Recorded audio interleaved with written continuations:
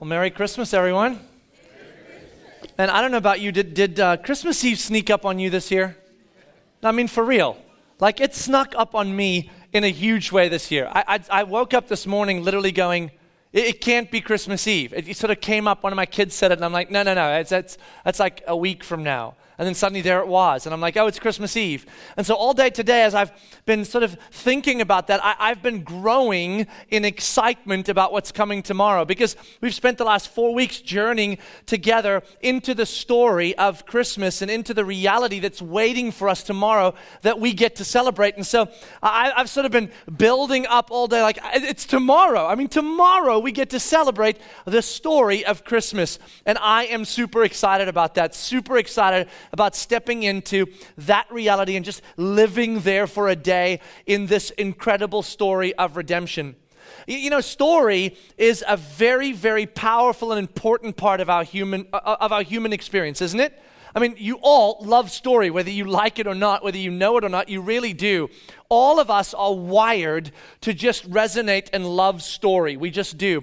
In our culture, it's probably most felt in the world of movies. I mean, most of us know what movies are coming out.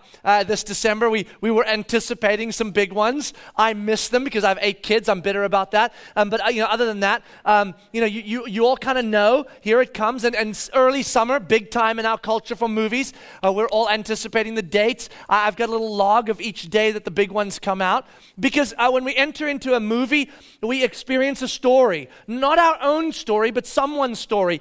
Some story about an idea or a reality, or sometimes even a truth that we get to step into and experience in some way, that we get to learn from, that we get to resonate with, that we get to relate to. This is why story is so powerful to us.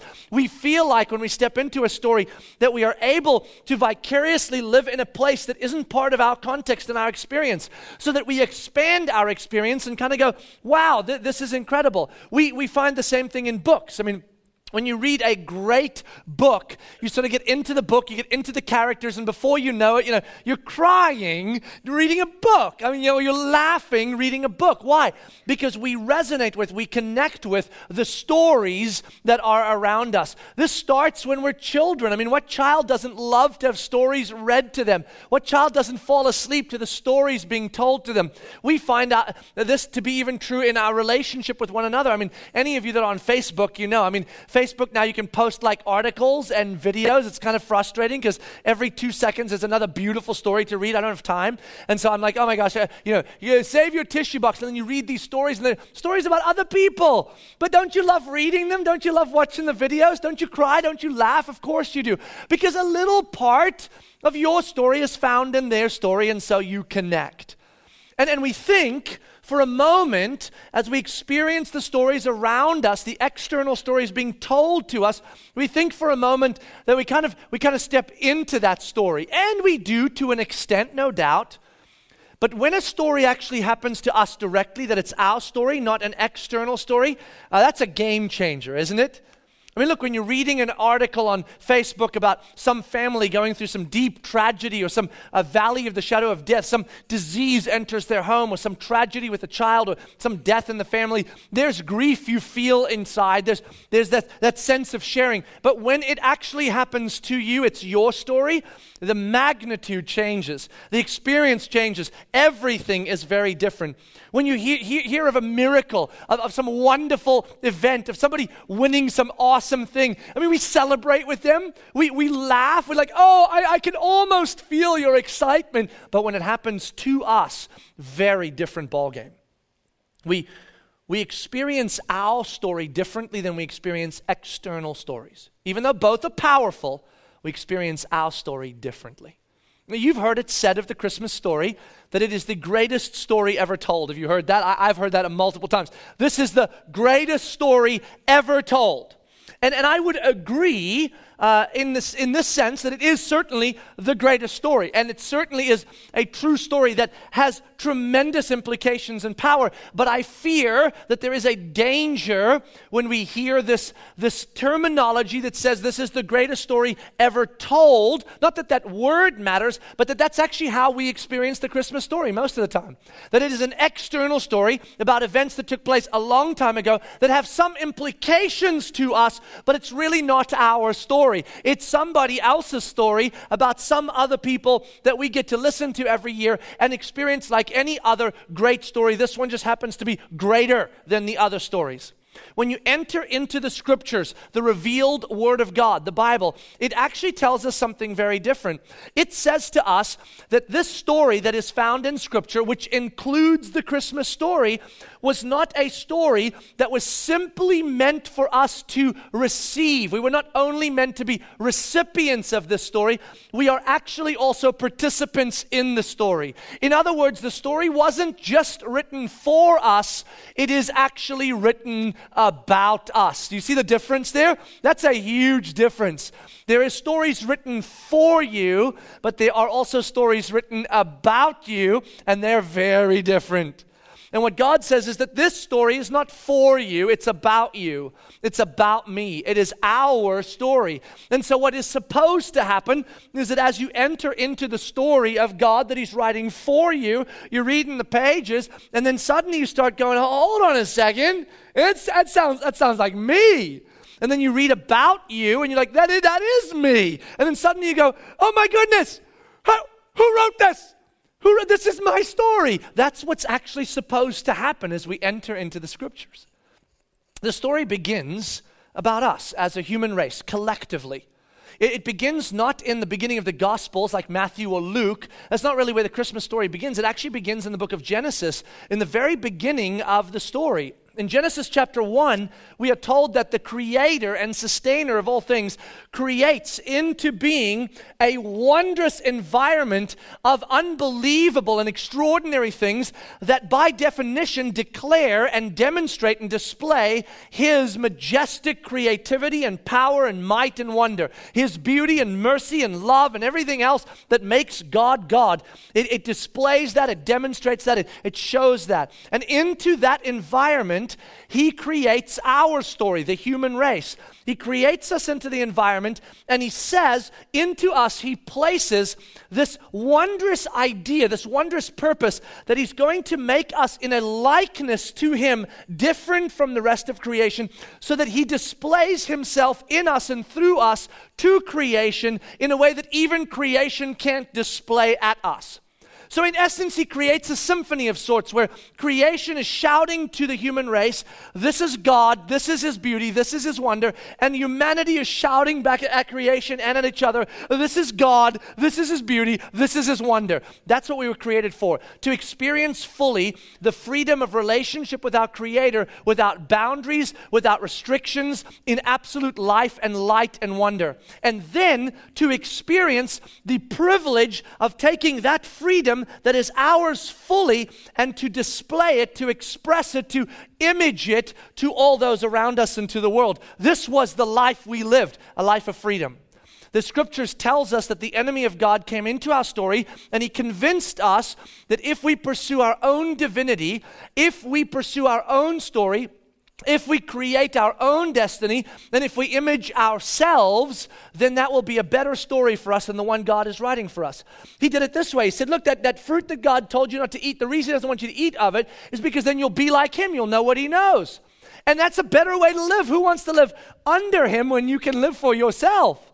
So we ate of the fruit, and instead of discovering the wonder of divinity, the power to create our own story and to make it beautiful, we found exactly what God said we would. This word death, we'd never heard it before, didn't know it, but it came to us. It didn't feel good. It didn't feel pretty. It had words like shame and fear involved in it. It came with corruption and sin, and suddenly death entered into our story. And look, what the Bible describes is not that we became victims of death or victims of sin like a prisoner caught up behind it, but actually what it says is that when death entered into us, it intrinsically changed us. It made us something we were not. We were created for this purpose, and now we were corrupted and changed, so we became death itself. The scripture does not describe a victim that is caught up by death. It describes a human being, a humanity that becomes death and darkness.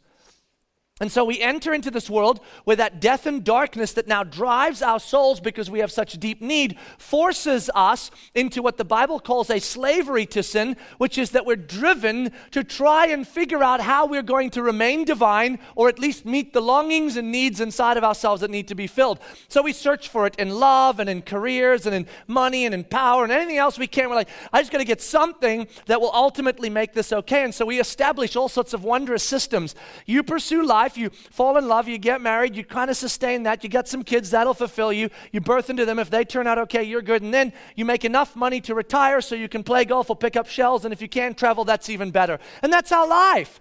And Solomon calls that the chasing after the wind. The further you go, the more rat cagey it becomes, and you're like, and then you get to the end of it, and you're like, oh my gosh, what is this? Where's the meaning? Where's the significance? What is the deal? Because we keep trying and we can't, and that's our lot. That's our story, man. That's what it describes. In the book of Ephesians, Paul summarizes for us kind of our journey and summarizes the implications to the Christmas story as it relates to us. And he says this in Ephesians chapter 2. Listen to this. He's talking about the human story after we have now pursued our own divinity and entered into our own story, abandoning God's story for us. And it says this, and you were dead in your trespasses and sins in which you walked, following the course of this world, following the prince of the power of the air, the spirit that is now at work in the sons of disobedience, among whom we all once lived in the passions of our flesh, carrying out the desires of the body and the mind, and were by nature children of wrath like the rest of mankind. That's not a pretty picture of our story. Now you may be sitting there going, oh, hold on a second, I'm totally confused. Is this a Christmas Eve service or what? I want to go home, open a present, feel good about myself because this is depressing, man. Well, don't worry, I haven't even gotten halfway through. See, in order to understand why tomorrow is so significant and why it's worth celebrating and why it's so wondrous, you got to understand this. You got to understand what happened to us and how we are participants in death, participants in producing death. We look for it, we chase after it, we pursue it now because we want to extract what we can for ourselves, and in so doing, actually by trying to save our lives, it slips through our fingers. And so when you realize that you're there, then you jump into the next part of that very passage that Paul is writing, because he says, look, this is who we are. Okay, this is where we found ourselves. But that's not where the story ends. If the story ended there, we wouldn't be celebrating tomorrow. But the story doesn't end there. This is what it says in Ephesians chapter 2. So it says, by nature, children of wrath like the rest of mankind.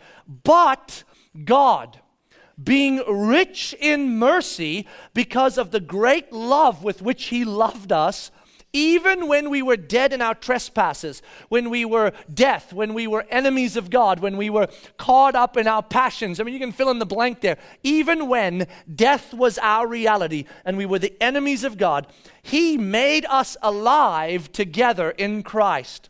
By grace you have been saved, and raised us up with him and seated us with him in the heavenly places in Christ Jesus. Why? So that in the coming ages he might show the immeasurable riches of his grace in kindness toward us in Christ Jesus. For by grace you have been saved through faith. And this is not your own doing, it is the gift of God, not a result of works, so that no man may boast. For we are his workmanship now, created in Christ Jesus for good works, which God prepared beforehand that we should walk in them. See, what the story in Ephesians tells us is that we are not simply recipients of an external story about a God who's doing his thing. We are participants in the story of God working. And here's how it works. We are the participants in death as enemies of God. Then he comes and we are the recipients of his grace and rescue as he rescues our soul and restores our purpose. And then we are participants in life and light and freedom as a redeemed person that is now living as a workmanship of God, doing the good things that God invites us into, prepares us for, so that we can be part of the redemptive story. In other words, you and I move from being producers and constantly living in death to being redeemed, rescued, and becoming producers living in life and freedom. That's an insane story. We move from chasing after the wind, trying to produce some life here on planet Earth that we claw together and make it through to make ourselves some semblance of happy so we can pick up shells and play golf. Then we move from that reality into a reality where daily we walk into life going, my life is now redeemed and I have the power to be able to live redemptively for the sake of a creator and sustainer who loved me so much that he gave himself for me so that he could show his kindness to me for all of eternity. That's insane. Who doesn't want that story, man? And that's where the Christmas story becomes so absolutely wondrous. That's where we step into, because what we recognize, what we realize as we step into this is that rescue act is what the Christmas story is all about. It is the story, not of some external reality, but the story of us. It's my story. It's your story. It's the story of your rescue and my rescue. It's the story of your freedom and my freedom. It's the story of your restoration and my restoration to a life worth living on planet Earth, a life that has significance and purpose and wonder and adventure that God is writing once again for us, and a life into eternity with life and freedom written all over it. All the grace and kindness of God shown to us forever. I mean, that's big. That's huge. And that's what we start discovering as we enter into the story. So tomorrow, as we walk into Christmas, as we walk into the gifts and the trees and all the beauty and wonder that makes Christmas so fun, the meals and the family and the stuff, all of those things call us and invite us and display to us and demonstrate to us that our story is worth celebrating because God made our story beautiful. And then when we open the Christmas story up, we should never start the Christmas story with Gabriel showing up and talking to Mary. We should always have a little prequel prior to starting that read. And go, hold on. Before I read the Gabriel-Mary deal with like the conversation about a coming Messiah, I should remember something. That I need to stand where I am before the Christmas story and go, before the Christmas story ever happened, before it became a reality, before it was a reality, what was I? I was a child of wrath, lost in myself, pursuing my divinity, trying to meet my own needs, and producing death in the process. I was lost and hopeless and chasing after the wind, and I was so blind, I didn't even know I was lost and hopeless chasing after the wind. I mean, that's the ultimate reality of craziness, isn't it? And into that, there was a whisper throughout the Old Testament, a whisper that God was not done with me, that he still had a plan to rescue me, and that he would send a rescuer, a Messiah, a Christ who would come and he would rescue me from myself and my own self-destruction. And it is in that moment, standing there, I'm like, okay, I'm hopeless, I'm lost, I'm a child of wrath, I'm caught up in my own mess, I'm pursuing it like a crazy, I'm running after it, and there's a whisper, you're not alone, you're going to be okay, I'm coming to get you, but I don't know how and I don't know when. And I'm holding on to a sliver of hope that promise might be true. And then you read the Christmas story. Then you open to Luke chapter 1. And sitting there with that little glimmer of hope that maybe there's more to the story than my death and destruction, you start here. In the 6th month, the angel Gabriel was sent from God to a city of Galilee named Nazareth, to a virgin betrothed to a man whose name was Joseph. Of the house of David, the virgin's name was Mary. And he came to her and said, "Greetings, O favored one, the Lord is with you." Now, Mary was greatly troubled at the saying and tried to discern what sort of greeting this might be. I mean, I can totally see that.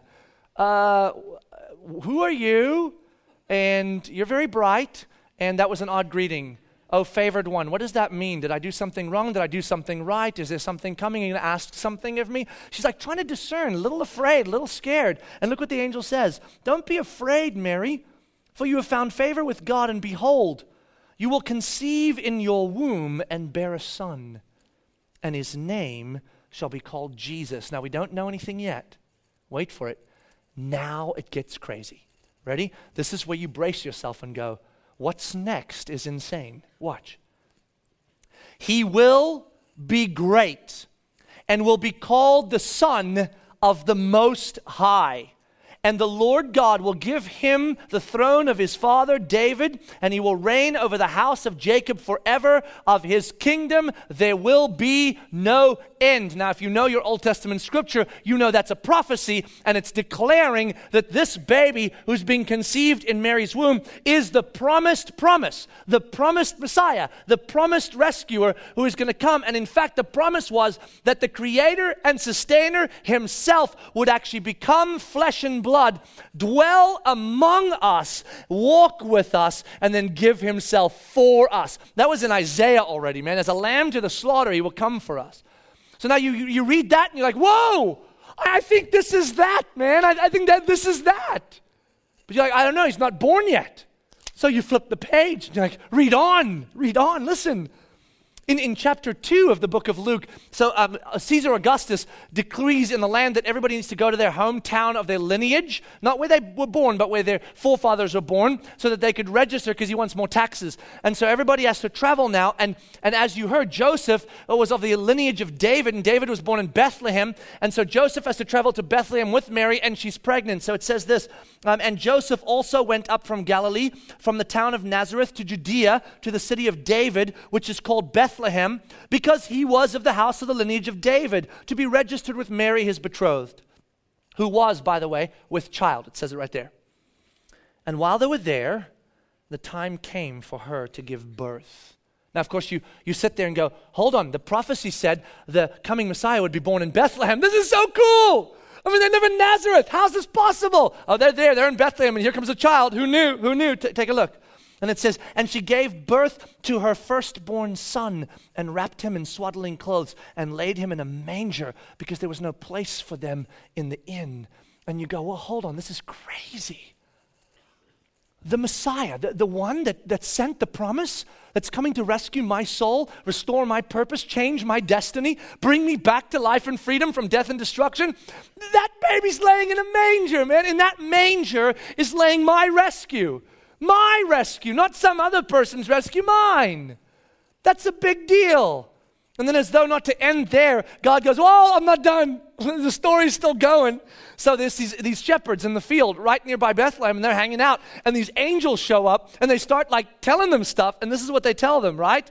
They're hanging with the shepherds, and it says verse 10 of chapter 2, and the angel said to them, fear not, for behold, I bring you good news of great joy that will be for all people. See, it's our story. It's for all people, not just those people. For unto you, that's all people, is born this day in the city of David a Savior who is Christ the Lord. And the angels are telling us, he's in the manger. Our rescue's in the manger. And then after a little while, Jesus is born and all that happens. They go to the temple as part of the Jewish tradition to bless a new child. It's part of a dedication process. And so they go to the temple to follow that tradition. And there's a guy named Simeon in the temple. And God had told Simeon years before that he was not going to die until he saw the Christ born. Now this is after literally after thousands of years of waiting, right? I mean, 2,000 years of really kind of just listening to prophecies and the 400 years of total silence from God, and they're waiting, and God goes, you, Simeon, are going to see the Christ child, man. So Simeon's like, this is awesome. And they bring Jesus to the temple, and it says this, Simeon took him up in his arms, and the Holy Spirit told Simeon, this is that child. And Simeon blessed God and said, Lord, now you are letting your servant depart in peace according to your word, for my eyes have seen your salvation, that you have prepared in the presence of all peoples a light for revelation to the Gentiles and for glory to your people Israel. And it says, and his father Joseph and his mother Mary marveled at what was said about him. I'm going to end there for tonight. The rest of the story you can read tomorrow. But it's worth marveling at that we, the lost and dead human race, are watching our rescue born onto planet Earth in the Christmas story. And we are going to watch him grow up and rescue us from our own insanity and bring life back into our story. And it begins here in this Christmas story. And that's worth celebrating. That's worth enjoying tomorrow. That's worth throwing a party over. And that's why we do Christmas. Because we party because our rescue came. We're going to be okay. We're going to be okay because Jesus came. And when he comes and he speaks to us and he calls us and we respond in faith to him, then our souls are saved and our purpose restored, and we can live out our God-created, restored purpose by becoming ambassadors, representers of his love, of his grace, of his mercy, by giving ourselves for the sake of others. Not because we must, but because we can. And the beauty of our story begins. And we become workmanship of God. Workmanship of God. This is our Christmas story. And this is why we celebrate. This is why joy is born in us. And this is why songs like Joy to the World, oh joy, are part of the Christmas season. Because when you understand what's happening in this story, and you understand it's not an external story told for you or to you, but an internal story told about you, everything changes. And the true power of the redemptive work of Jesus is born in us. May Jesus become everything he was meant to be for you this Christmas. A person who is our creator and sustainer, who came to rescue our soul, restore our purpose, and give us an adventure, a life so full of significance and wonder that nothing we could muster up ourselves would ever touch it. We become life and freedom and light again. Merry Christmas. Let's pray. God, thank you for all that you have done for us, all that you have produced for us, all that you have rescued in us. God, that we walked away from you pursuing our own story, finding ourselves captivated by death and destruction, producing it and chasing after it, and trying to find some meaning in this life on planet Earth. And then you came into a manger, became flesh and blood, grew up, died, and rose again to show us, declare to us, and live for us rescue and redemption, restoration. And now our life on planet Earth can be full again. And our life into eternity can be full forever because of what you've done. May those who are in this place discover you this Christmas in a brand new, fresh way. If they've never known you, may they come to find you to be all that you've said you are. And if they know you, may they fall more deeply in love with you than they ever have, as we together meditate on our story, the one you wrote for us, our story of rescue, of freedom, of restoration. And may this Christmas be full for all of us. Full, we pray. In Jesus' name, amen.